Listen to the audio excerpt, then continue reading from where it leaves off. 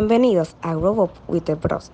Somos Sara Gil y Annette Vázquez y en este episodio vamos a explorar los datos más importantes sobre la fecundación y el embarazo. Prepárate para adentrarte en el fascinante proceso de la creación de la vida. Primer dato importante. La fecundación es el proceso en el que un espermatozoide se une con un óvulo para formar un cigoto.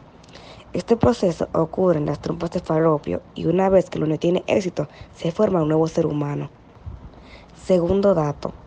La fertilización generalmente ocurre durante el acto sexual, como un espermatozoide eyaculado entra en la vagina y viaja a través del cuello uterino hasta las trompas de falopio, donde puede encontrar y unirse con el óvulo. Tercer dato.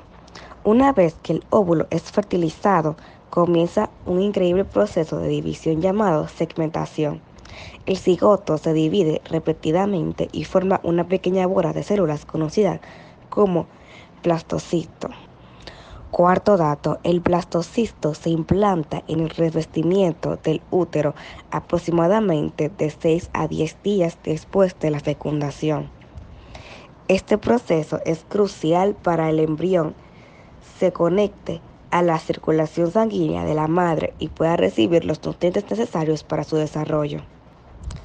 Quinto dato. A medida que el embrión crece, se forma la placenta, que es un órgano temporal que proporciona oxígeno y nutrientes al feto en desarrollo y ayuda a eliminar los desechos. La placenta también produce hormonas necesarias para mantener el embarazo. Sexto dato. El ciclo menstrual no solo involucra cambios físicos, como el sangrado y los dolores menstruales, sino también cambios emocionales y hormonales.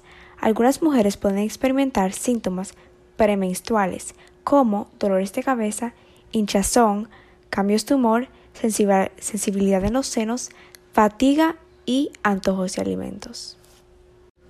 Último dato. El cuidado y la autocompasión son fundamentales durante el ciclo menstrual. Reconocer los cambios y necesidades individuales puede ayudarte a planificar tu rutina diaria y brindarte el cuidado adecuado. Escucha tu cuerpo y date el amor y el apoyo que mereces. Y ahí lo tienes, los datos más importantes sobre el ciclo menstrual. Esperamos que esta información te inspire a aprender más sobre tu cuerpo y tus necesidades. Gracias por escuchar.